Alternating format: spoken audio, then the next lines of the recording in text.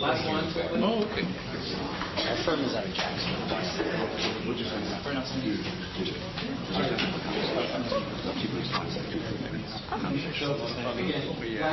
panel, then we do the breakouts. I'll explain how the breakouts work. Breakouts are the most important part of what we do. Chelsea's in here. Sophia? So every conference we've had this kind of a panel discussion. Hit these themes of optimizing, because I was in the family office for 10 years, and we were dysfunctional in investing, and even more so in philanthropy. We're magical sometimes. More magic, less dysfunction. So you got the mic? Great. Kick it off. Okay, fantastic. Is it on? Nope.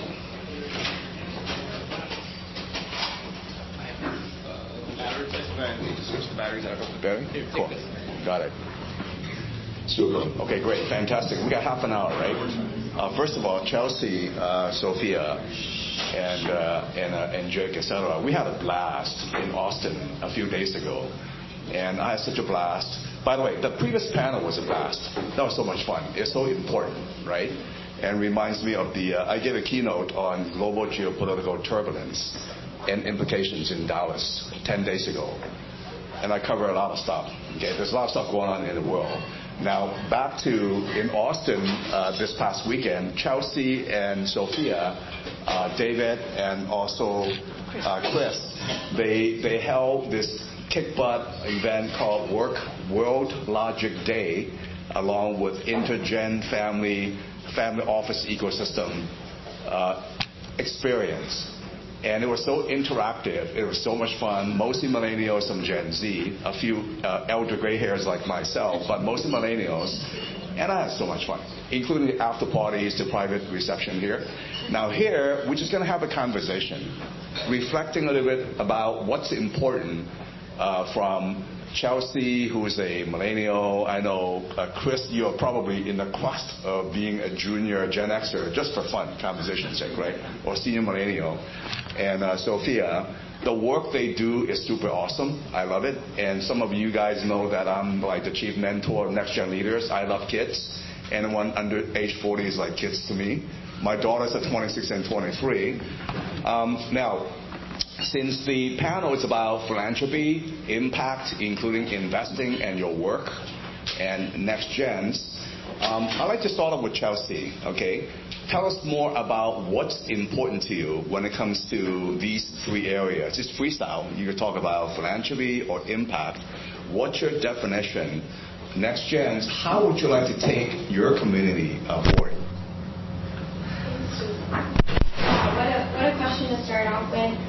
I think one of the things that we have really seen over time is the next generation signals to us what is coming in the world, because they're the closest to the new things that are happening. So I love some of the conversations around climate.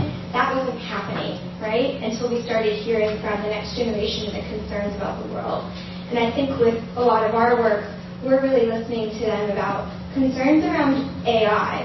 What does it mean if Google goes away? What does it mean if we're no longer using search? What does it mean if we have LLMs that are taking people out of the equation? How are we going to move forward? But also, what an exciting time, and time for innovation. So when I mentioned earlier, I see logic as this new wave of social impact. I think we all need to be thinking about how are we better listening to the next generation on what is the future and how do we get behind them and support them in their process as they're trying to learn. And then how can we create more communities like 361 is doing, like Intergen Family is doing? You know, I'm a part of a lot of quote-unquote next-gen communities, right? I think that's a bit of a problem. We need to be working intergenerationally. Next gens have great wisdom to share. Older generations have great wisdom to share. Particularly within the family office ecosystem, we see that I think it's within 3 generations, your family will break down 80% of the time, both your finances as well as your relationships. If we start working together, what could the world look like differently, and how can family offices play a part in this next wave for the future? Sophia, so your perspective, tell us about intergen.family.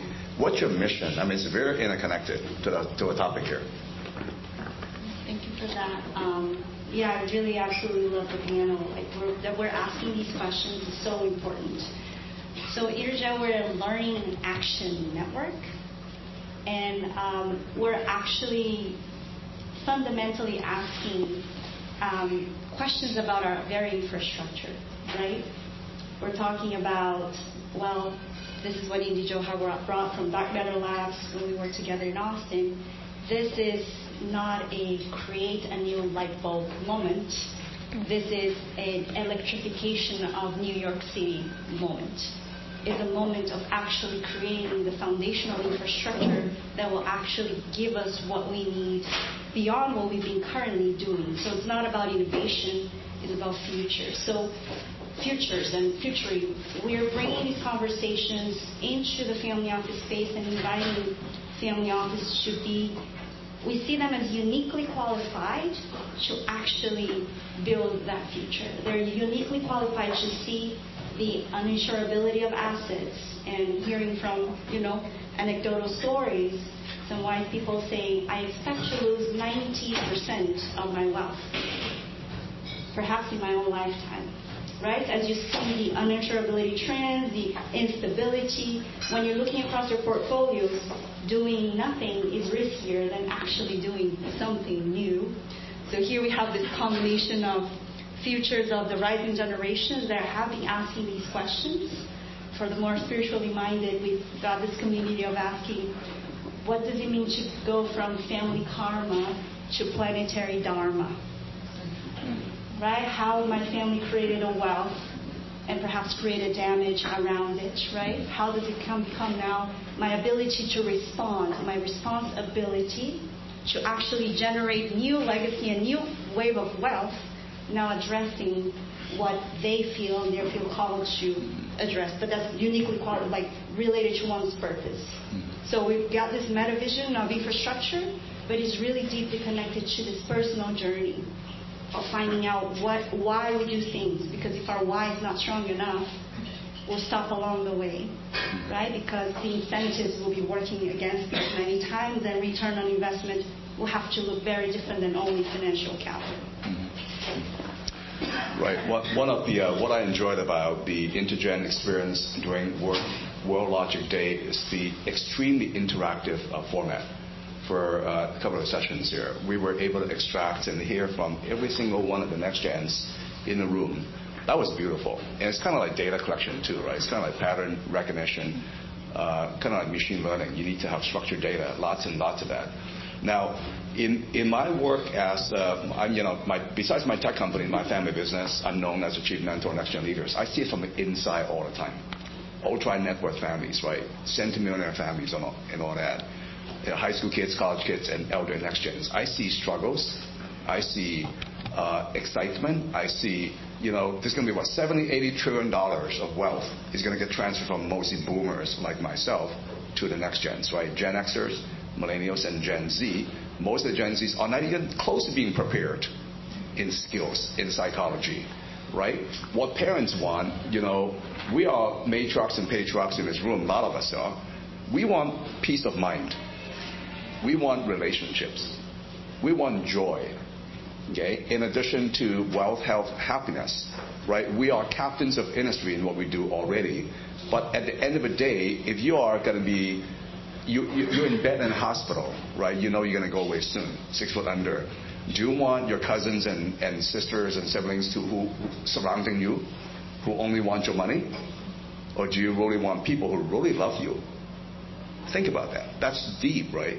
So in a way, I think we're here to build our character, to enhance our character, even though we're billionaires or teenagers.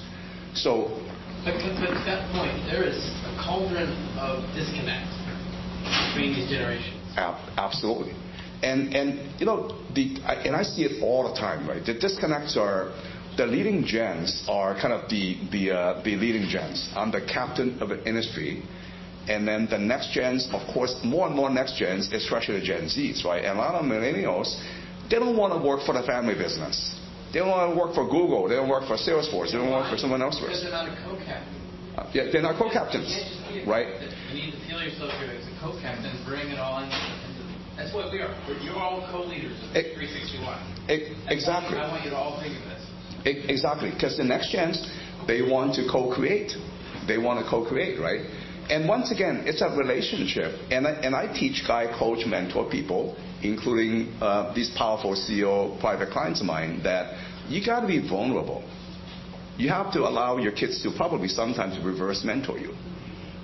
Because without showing that vulnerability as a CEO, seriously, I got so many friends at high places, right? Corporate 500 CEO, if you don't have the human touch, your care, the employees feel that you care about them, they're not going to perform in a delightful manner for customers and partners, right? Now, going back to Sophia and Chelsea, impact, right? When it comes to impact here, and one thing that I find all the time is that young people today are very good-hearted, they're well-intentioned, but here's the problem. A lot of them are very naive. They jump onto bandwagons too soon without really understanding how the world really works, right? And so impact to me is the work you do, the work that we all do. To what extent is it really loving, serving others, right? Individually, families, organizations, and make the world really better, not just some political bullshit, right?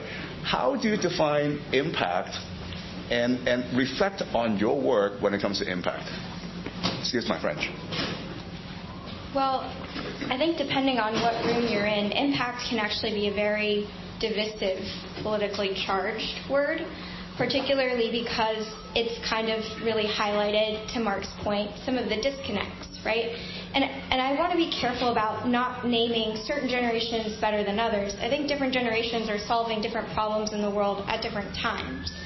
So, one, I think some of the next gens that I've had the pleasure of working with, we talk about that. The fact that, impact doesn't have to necessarily mean sacrificing returns, and I think we've done a really big disservice in framing it that way. Philanthropy doesn't have to just mean, generosity with no outputs or outcomes or measurements or tactics around those things. So I think it's really important to consider that. I think to answer your question around, what does impact mean with me and my team and my work is, how do we provide more access globally? How do each of us create and bring alongside not just the need to lead, but who is that next generation and what doors are you opening for others? So forget about just, you're even within your own family, but within the world, like, who are you bringing into the boardroom? What young leader are you taking with you on this conference? Quite frankly, I took everyone on accident. But, and who's willing to say yes to those learning opportunities? So I just would invite every single one of you to understand you all have value, you all have the opportunity to create impact, and who are you going to give that to? Because it matters. Thank you for that, Chelsea. I think this is a key component to my understanding of impact regarding the return, right?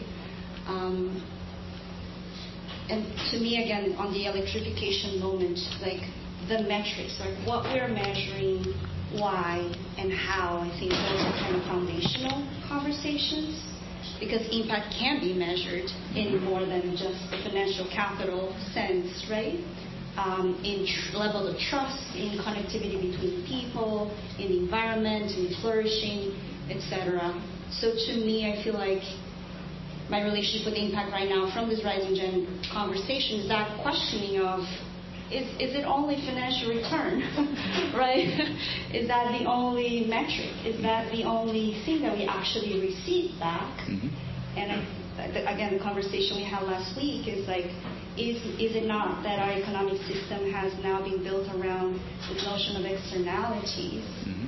And now, isn't that the case that the externalities are now staring us at the face and saying we're not external to your activities? Everything you do on the planet impacts, right? Negative or positive externalities. We can have positive externalities, and imagine designing investments that have positive externalities. So, again, this foundational moment, even as the Bretton Woods, right, post-World War agreements break down, as the world trade, right, the trade agreements were created so that we wouldn't have war against each other. And now clearly, as the institutions are as well breaking down, because clearly the signing agreements are also outdated. So how can we think things differently? And I feel that impact in a way is this rising generation call to action and actually asking the question, what is return across generations and for a planet that I would like to live into, right, as the next generation, rising generation. Right.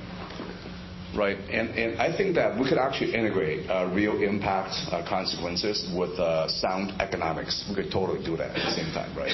So, I mean, the most impactful organizations are actually for profit, not necessarily nonprofit. Let's shift gears to philanthropy. One of my favorite topics here. Personally, in addition to my two companies, my tech company and my family business, I'm into philanthropy in various ways, right? We all have our own ways for philanthropy. And that's kind of giving without expecting much of return, impactfully, especially to the disadvantaged, right? Like, for one of the things that I'm very engaged in is I'm actually part of a G20, the B20, as a B20 member, one of the few Americans who get appointed to the B20.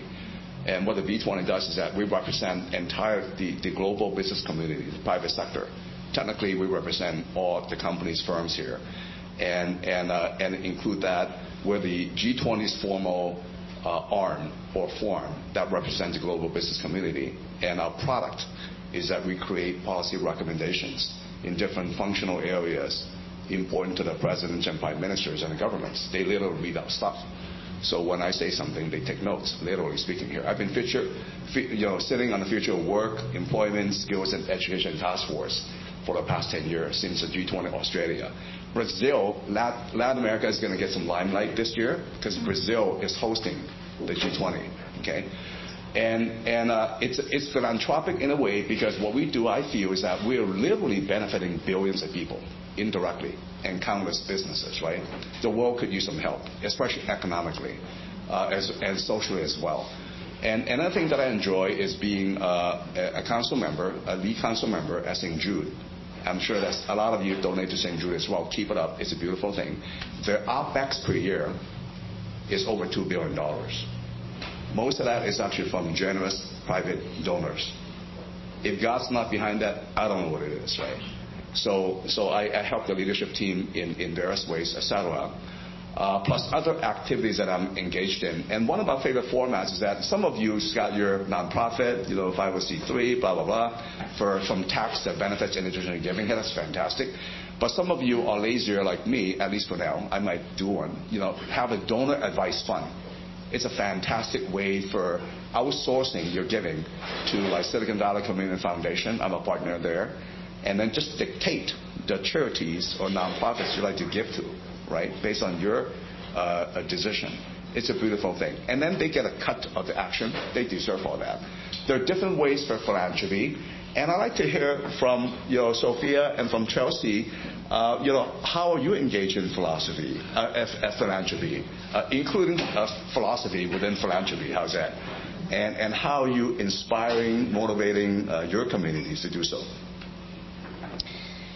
So I love this question mainly because it gives me the opportunity to highlight someone in the room, and that is Paris Tingley.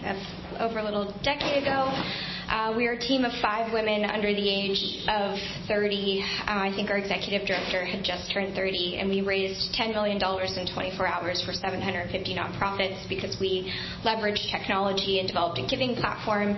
And then our 22-year-old selves walked into Google, and before corporate social responsibility was a thing, said you should believe in us and generosity matters and this will help your employees. I think they told us no 5 times. Eventually they came on board. To date, that's raised over $150 million for the city of Austin. It then scaled to Giving Tuesday in the Southwest, and I don't even know how much it's done. But my point is that was my entrance into what philanthropy could mean, and more importantly, why philanthropy could be really impactful in the city and in the world.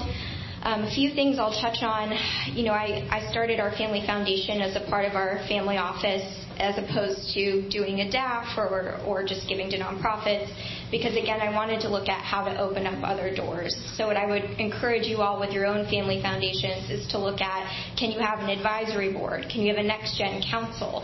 Can you add additional people that they get the learning opportunity? Do some of the things that like Mark's doing with allocator sessions, right? Can you be philanthropic in community and collaborate and learn together? Because philanthropy is not just about what you're passionate about and what you love. It's also about what the world needs right now.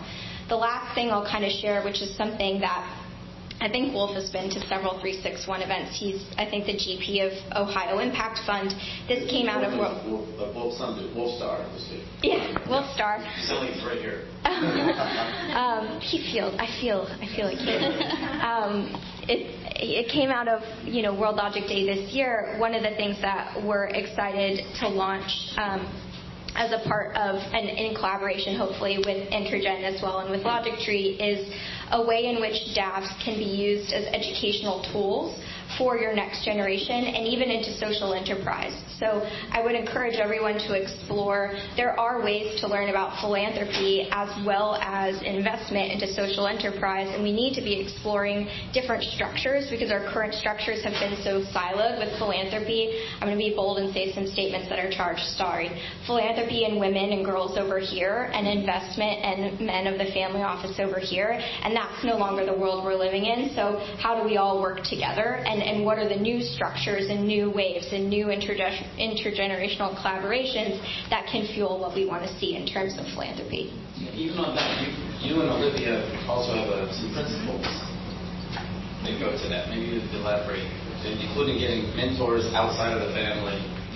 Yeah, so Olivia Dell, who joined us as a co-chair in World Logic Day, I guess it was a couple of days ago, we really did some deep diving into our own families, own next-gen practices, what was working, what wasn't working, and what's really critical is a few things. So the few things that we found are non-family member mentors, so people like Jason. The next-gens that had other people in the family office or impact investment and philanthropy ecosystem that were not a part of their family, where they could kind of get over the term that we call imposter syndrome. That made a dramatic difference when then they came to the table to their family to co-lead or be a part of something because they felt more prepared. The second really key indicator is a grandparent or an elder ally, which I know Intergen does a lot of great work in facilitating kind of who are the elders of the community, who are the elders, where's the wisdom, if I'm speaking on Logic Tree, right? How are we capturing that wisdom and sharing it? And then the last best practice is community, in-person community. Are they in events with people? Are they learning? Are they, on nonprofit boards? Are they giving philanthropically or investing philanthropically in community? Okay, philanthropy. Going back to the essential of love of humanity, philo and anthropos. I'd say that this work that we're doing right now, it's been philanthropic. It's been out of our love for this future that I would love to be able to have children live into and move forward. One interesting metric, I'm talking about women and girls.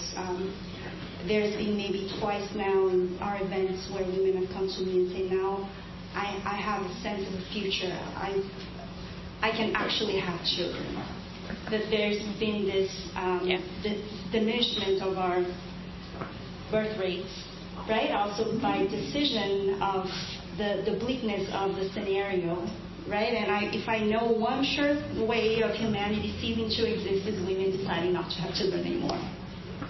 No human beings will come into the planet anymore. There's actually an indigenous nation in Argentina who chose to do that. They chose to stop having children, and they disappeared by choice. Wow. So this is just the simple things, right, that we don't think about often.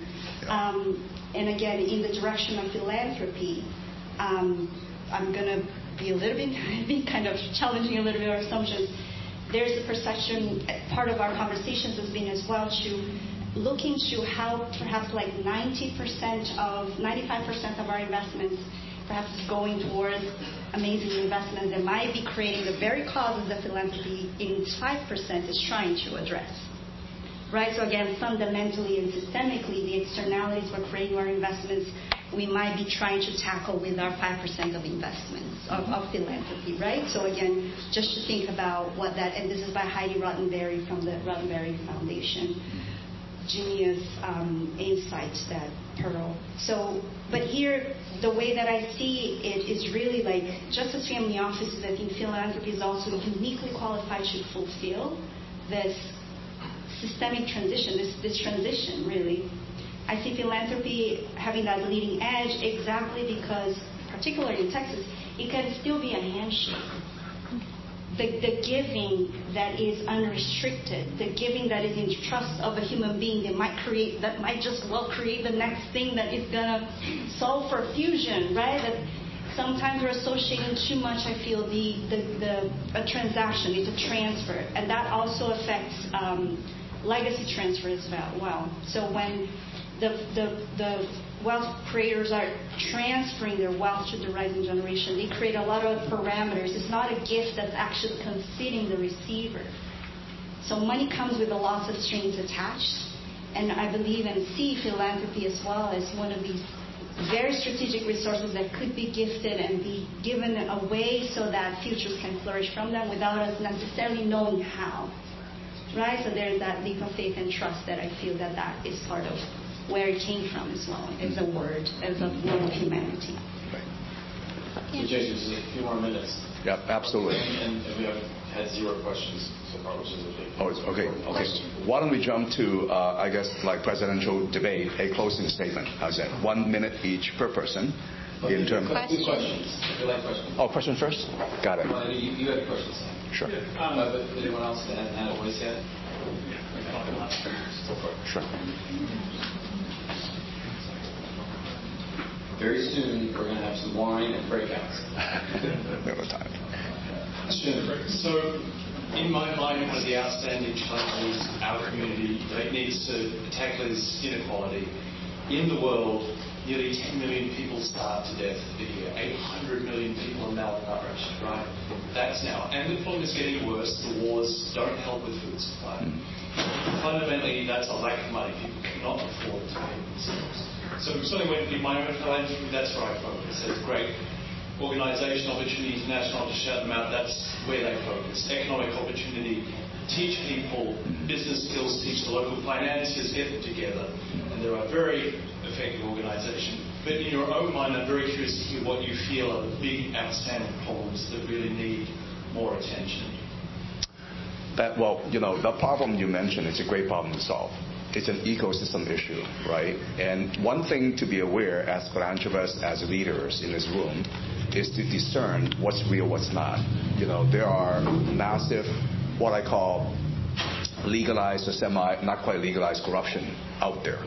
For example, in San Francisco, $15 billion annual budget. A lot of it goes to causes that don't really solve problems, So discern that first. I think that is food security, okay? It's huge. Water security in the United States is infrastructure security, frankly speaking. I will leave it to Chelsea and Sophia, so we could have some time to.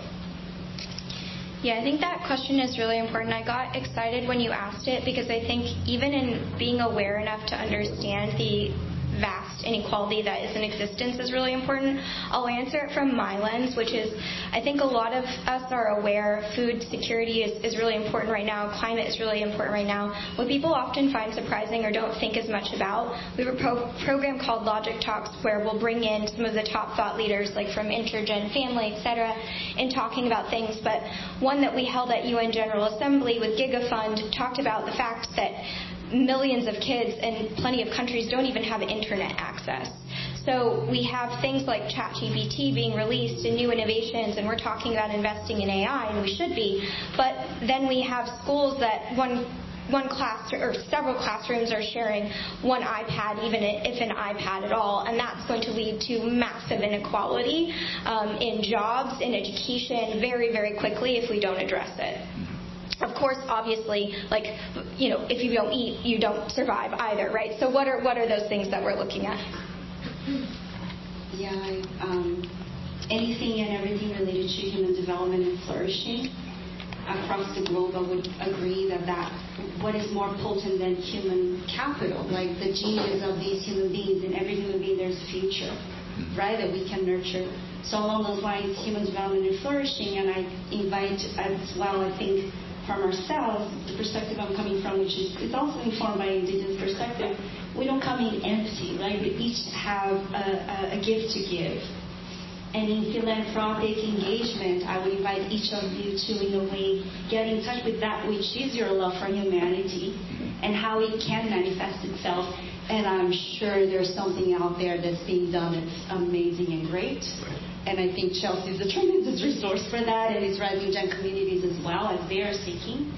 So I think that the right, because you're going to give more than philanthropic capital, give love and attention and care and your wholeheartedly commitment in a way to make that grow. And I'm sure that that's going to be way more effective than just writing a check and going elsewhere. Right. One more question. Go ahead. Yeah, we touched a little bit on. Can you announce yourself? Oh, sorry, Robert B. here with Impact Science Centers.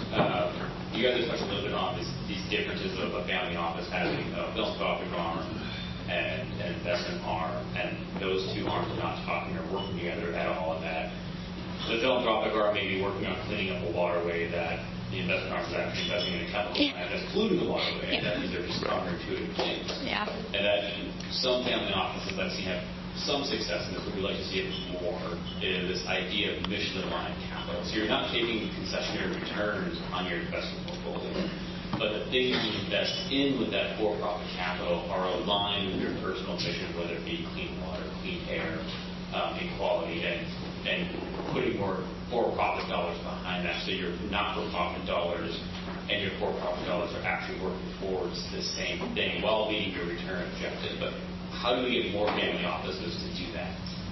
Right. That it starts with the principles. It starts with the actual decision makers, right? The matriarchs and patriarchs, maybe the next gens that are leading the situation. Kind of like MBS in Saudi Arabia. He's the next gen, but he's a leader now. Okay. It has to start from them. And first principles. Define really gel and leading gen, next gens have to kind of have the heart, have the relationship, and not work in a relationship, and kind of get to first principles and operate based on what are your first principles, your values and principles, right? If it's conflicted all the time, things are going to come back at you. So that's one thought. By the way, going back to the previous question, I have one thought for you. In addition to world problems here, think about helping U.S. farmers, the rural people. They need help. They are a little bit left behind. We all depend on them. Be kind to them, whether they're for-profit, non-profit. Think about giving to them more.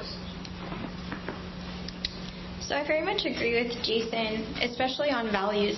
It's not dissimilar from when you look at how do you establish a successful business, right? Because at the end of the day, to some extent, even family offices and philanthropy should be run like a business. So are you talking to your values? Are you thinking about your culture? Are you goal setting? If you're a nonprofit, are you strategic planning? Like all of those things that you do in your everyday life with your companies, you should be doing with your investments. The last thing I'll say, and hopefully Sophia will talk about this more, I'm a big believer in personal examples. And one of the things that Sophia has done so beautifully is talked about bringing the family back into the family office space. So for me, that meant my dad and I have training Tuesdays. I bring to him all of my crazy green bond and scary, opportunities to invest in, impact in AI, and he teaches me basic, things about where my portfolio is, what asset allocation needs to look like, and just fundamental terms so that I'm prepared in rooms like these. So training Tuesdays. Let me just suggest this, because we should keep going. And we will. That's the breakout. We're going to have 4 breakouts. One is this discussion continues. I'm going to put it here in this corner. If you're interested in climate tech, energy transition, that's definitely a vector here. If you're interested in Stephen Burke, understanding his wisdom of what the best, he's shaking his head, but let's say public-private markets broadly, over in that corner. And then this whole discussion of AI, quantum, or just broadly tech.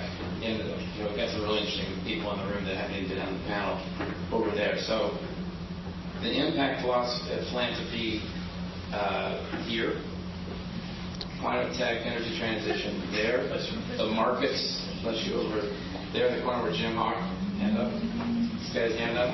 It's like the public and / private markets, and then the AI quantum continuation discussion in that corner. So 4 breakouts. The way they work, first get a drink, or get a drink, Coke, whatever. Coke Light.